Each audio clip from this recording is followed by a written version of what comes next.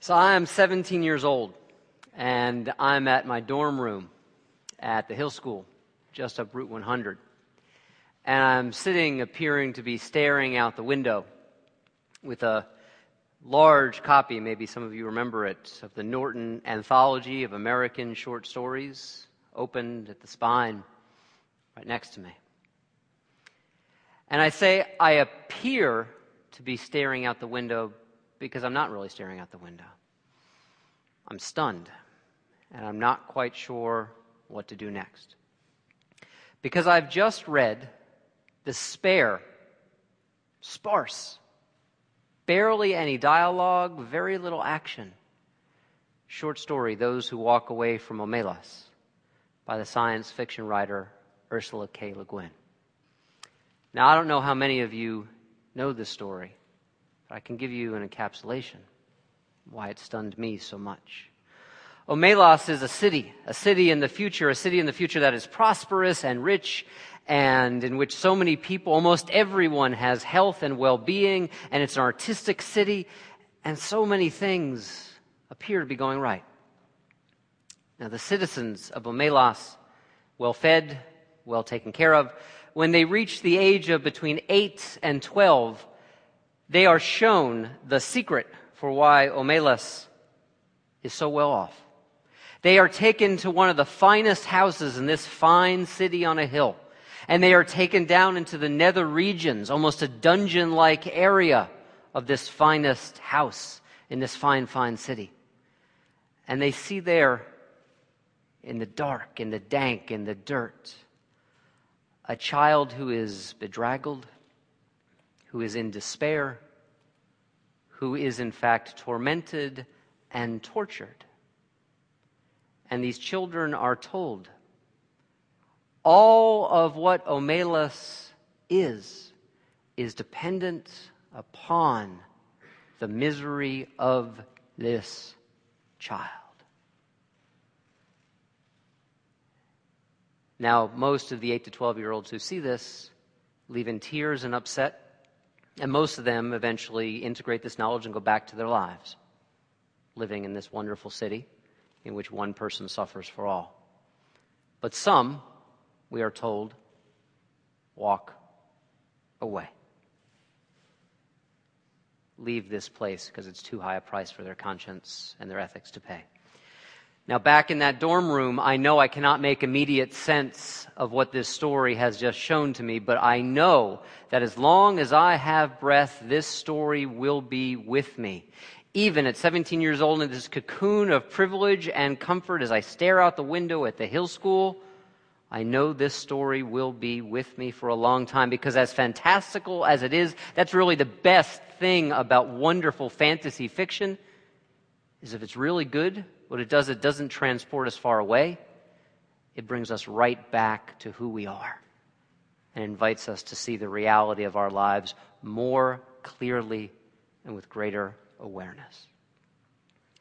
Today's movie, The House I Live In, brings home Omelas to me. Again, 25 years later. This movie that some of you have seen, but perhaps many of you have not, is an expose on the American war on drugs. In 7 years of doing this here at Wellspring, 7 summers, I have never preached on a documentary before. And no movie has ever affected me like this movie has today. It didn't really tell me anything that I didn't know in bits and parts from other places, that I've read in magazines and journals as ideologically diverse as the American Conservative, as the Libertarian Reason magazine, as the left-wing Mother Jones magazine. Didn't really tell me something I didn't know before, but it brought it home. This is the filmmaker, his name is Eugene Jarecki, trying to get in touch with what happened to one of the most important people in his life. See, he grew up wealthy and well off, and his family and he himself formed an incredibly close connection, loving, meaningful connection with the woman who his family hired basically to raise him. But her life did not turn out so well. Now, an African-American woman who's in her 80s, her life has been taken apart bit by bit because of crime and violence and the criminal justice system, all associated with the war on drugs. And so using this as an opening, he wants to try to understand. As the movie shows compellingly, after over 40 years of this war on drugs, and over $1 trillion of our money, your money, spent, there has been no meaningful reduction in the use of drugs that are classified as illegal. And we have turned what should be, as the documentarian says, and I believe, turns what should be a mental health issue and a spiritual health issue into largely in this country when it comes to our funding. And by the way, if we want to tell what our values are, we look at how we spend our money. We've turned it into a law enforcement matter. Now, I want to give you an overview of this, an overview of what's talked about in this movie. And I have to leave a lot out. You can go to the website for this movie and find out more of these facts. The drug war, such as we know it, the war on drugs in America started just about as long as I've been on this earth. A year and 2 months after I was born. June 17th, 1971, when President Nixon declared the war on drugs themselves to be public enemy number one. He said that, public enemy number one, and the war on drugs was commenced. But here's the thing. I actually think Nixon was right in a lot of ways. The 60s were over. And as amazing as that decade was, as many necessary changes as happened in that decade to American society, it was also a time of profound excess as well. And many people were starting to come down from the fact that drugs were not going to liberate us, in fact, destroyed so many lives. And so Nixon's first approach to the war on drugs was only 1/3 of the money was to be spent on law enforcement and making this a punitive matter, a criminal justice matter. 2/3 was going to be spent on treatment and care and prevention. But a funny thing happens in politics. The urge to punish and to be punitive sells. It motivates people to get to the ballot box. And so the war on drugs, as the 72 election started to come close, became, for Nixon at least, the language of law and order. And that's where we've been ever since. And by the way, it's mostly true of just about every successful national politician there is. Liberal, moderate, conservative, Republican, independent, Democrat, almost all of them, a few notable exceptions, but almost all of them fall right in line with this war on drugs. We see in the movie that there is a prehistory to this 40-year period. If we go back 100 years, 120 years, we see that the history of the war on drugs, making certain drugs illegal, is bound up not first and foremost with the harm that they bring to human beings, but the fear of those who are in the majority, of those who are in the minority. You know when opium became illegal in this country? When white folks in California started to be afraid of immigrant Chinese people taking their jobs. It was based on the fear of the other, of the foreigner. America has 5% of the world's population. And we have 25% of the world's prison population. Currently, 500,000 people in jail for non-violent drug offenses. In 2009, 1.7 million arrests there were for non-violent drug offenses. Now, non-violent, that's the key. I'm a firm believer that if someone is high or drunk or stoned and harms another person, creates legal chaos, they should be punished to the fullest extent of the law. Hear me clearly. But we're talking that the majority of these arrests are non-violent people. This movie is filled with so many stories that broke my heart and so much clear and right thinking that I wish was so much more mainstream, but it is not.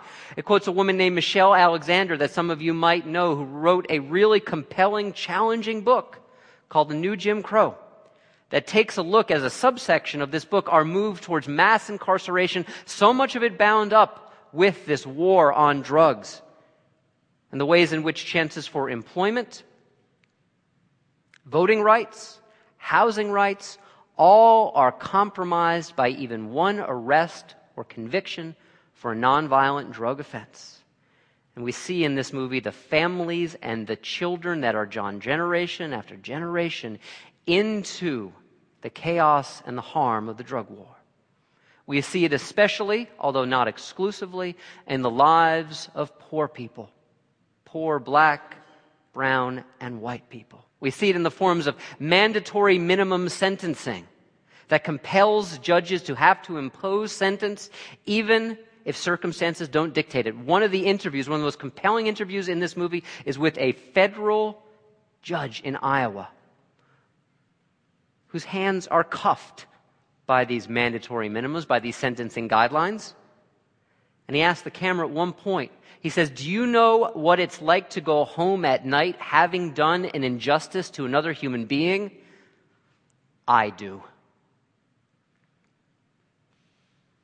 David Simon, who is the creator of The Wire, the HBO television series that for me is the moral equivalent of a call to awareness in the same way Charles Dickens of our spiritual tradition, in the same way he called the ills of Victorian England and put before them in fiction form, in narrative form, the people who were on the margins. David Simon, who before he became an author and a writer, was a reporter.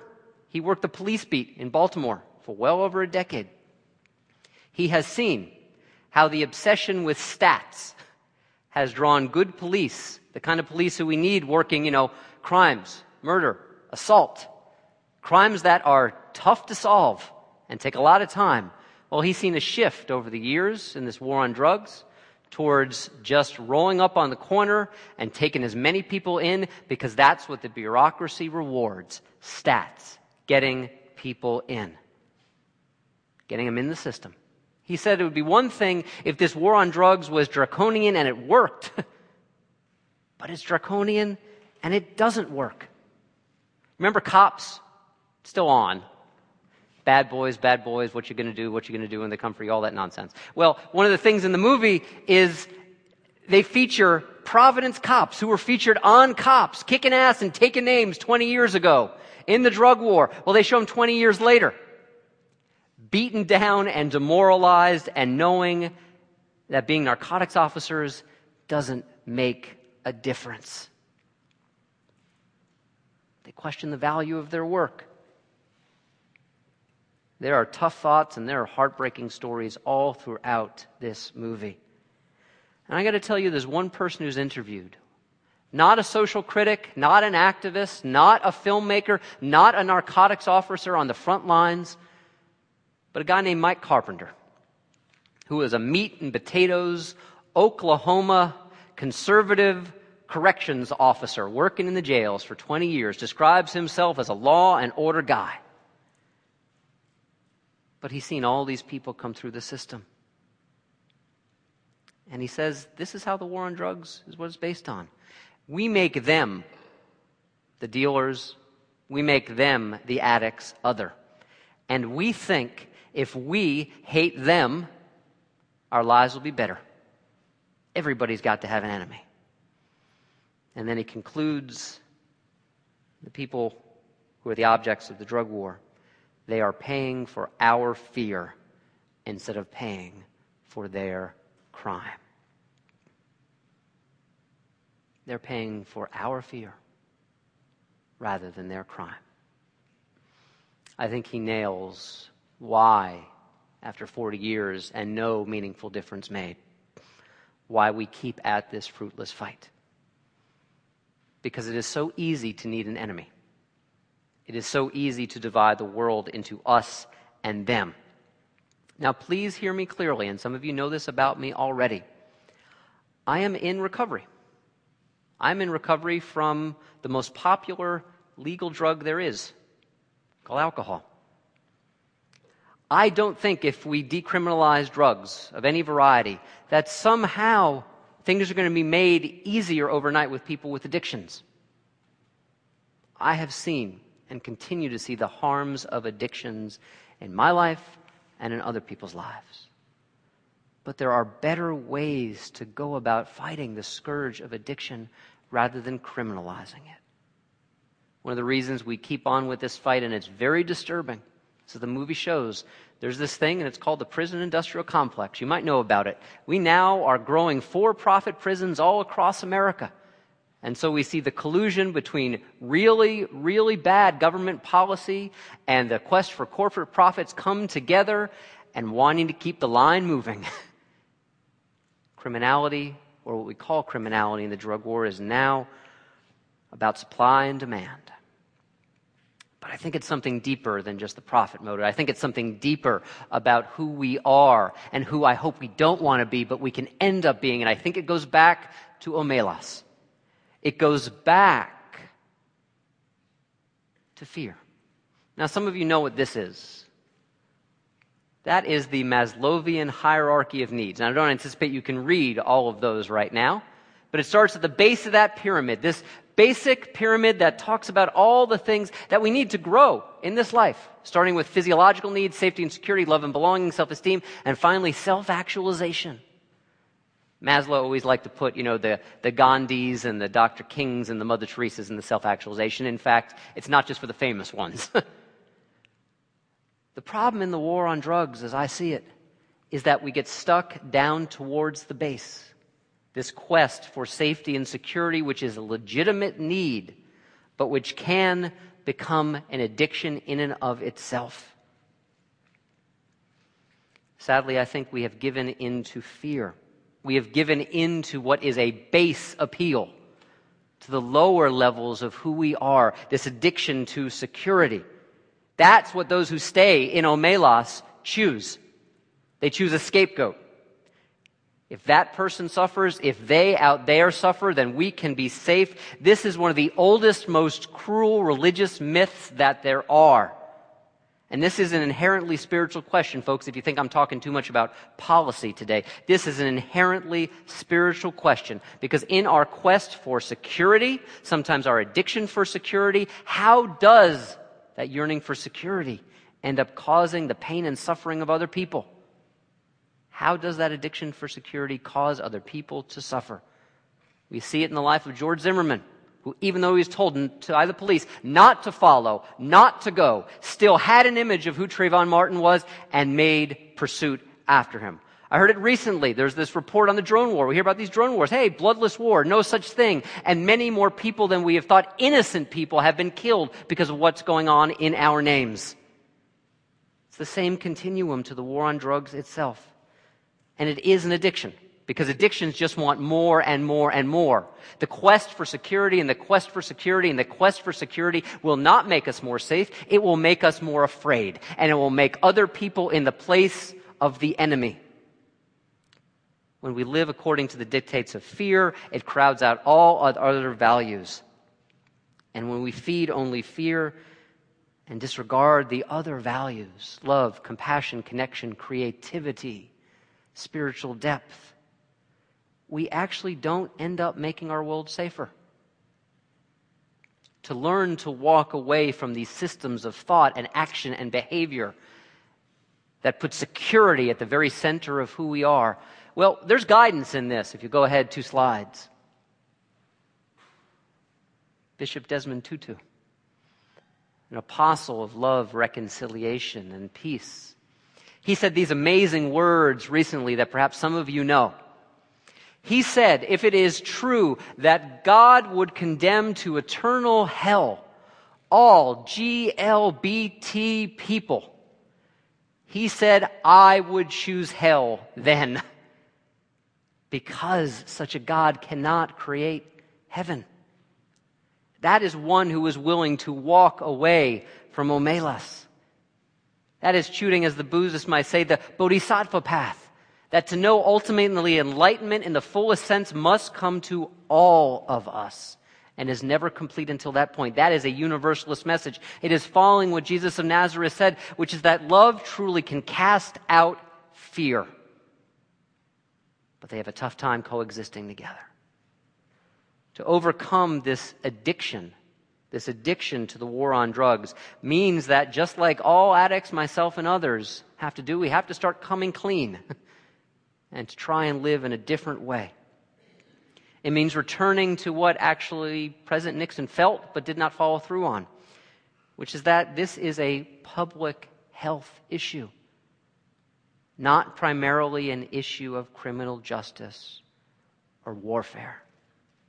Some of you know the movie Traffic came out about a decade ago, fictionalized form of the war on drugs, and it has this guy who's about to ascend to the role of drug czar.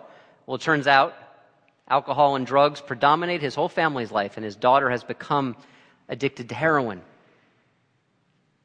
And he says, I don't know how you can wage war on your own family.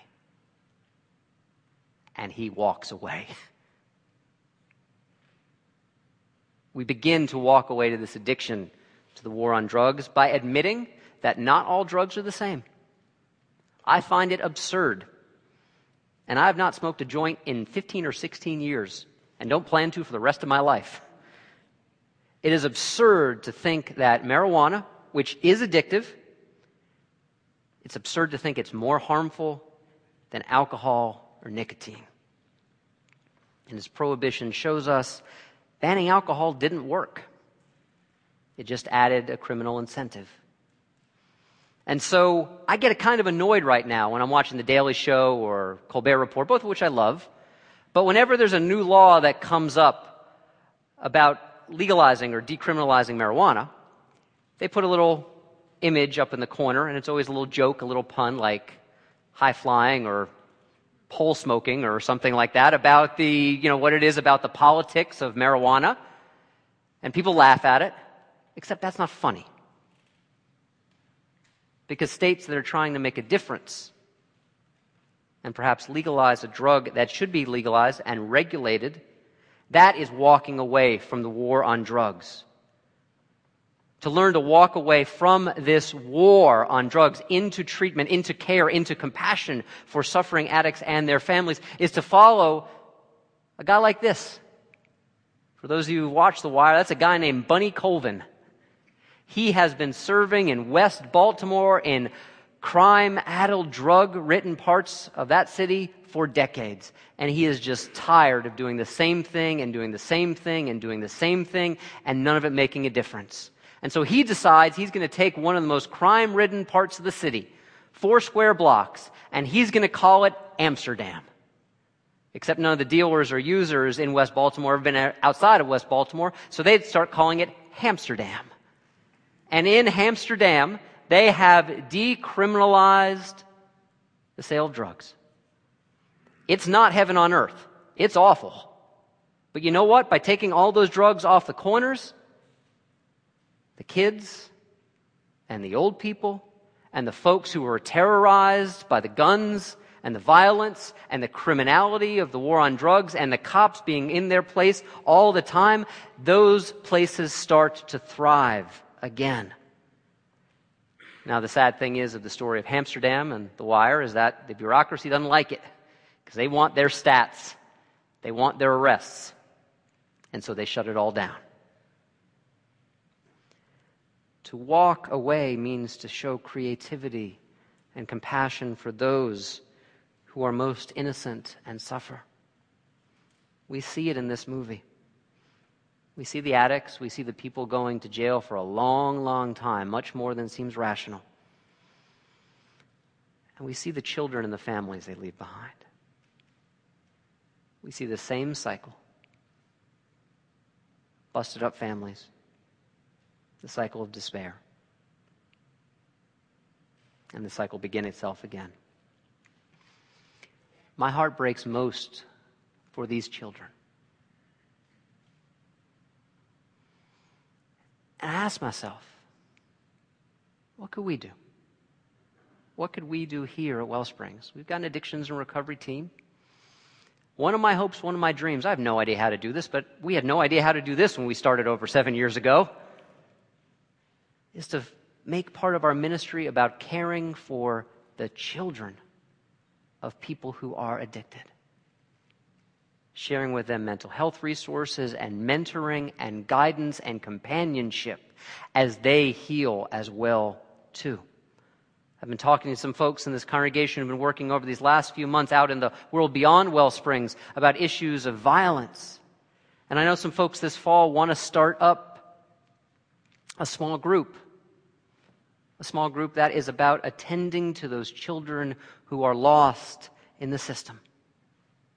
Those children who don't get much notice. The kind of children that, by the way, if they are lucky and get connected with, find their way to Chester County Future. So I want to implore you, if you have time, get signed up with Chester County Futures and mentor.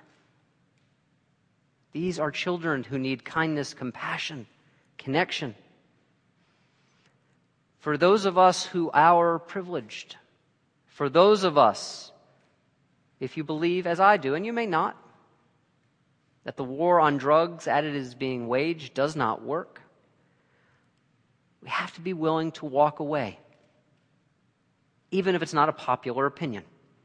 I got to tell you, I've gotten in arguments with other people about this over the years. I've had people stop talking to me because they think I'm pro-drugs. I'm not. I am anti-suffering. And this war on drugs just creates more suffering. This criminalizing of human brokenness and human despair that creates so much collateral damage. We have to be willing to walk away, just as those who walked away from Omelas were willing to walk away from their privilege and their comfort, because it was not worth the suffering.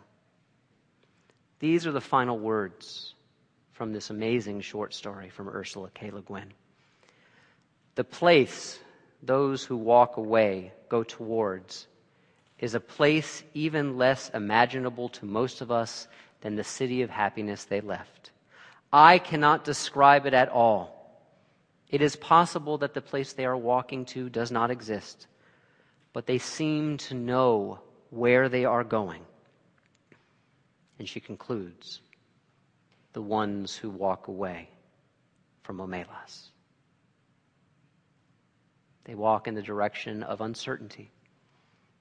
They walk in the direction of creativity. They walk in the direction of compassion. And they create the path by walking it. It's not clear for them already. In search of a more humane, more loving, and more compassionate place to call home. Because in the final account, it's not a place. It's a way of life. It's a way of being. And ultimately, it's in our hearts, which is a house and a home that I hope all of us can inhabit today. Amen. And may you live in blessing. Let's pray together.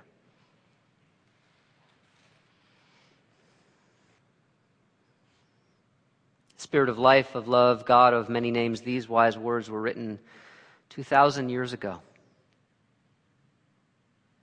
For I was hungry, and you fed me. I was naked, and you clothed me. I was in prison, and you visited me. Truly this, it is said, is the realm of God. May those of us have the courage who see injustice, who see suffering, have the courage to walk away, not in indifference, but in love. May we follow the dictates and the call of conscience and of heart, to be people who are willing to see that which does not already exist, but we can create. A realm in which those who are hurting are tended to. A place in which punishment is not the first option. A way of being in which love reigns. Amen.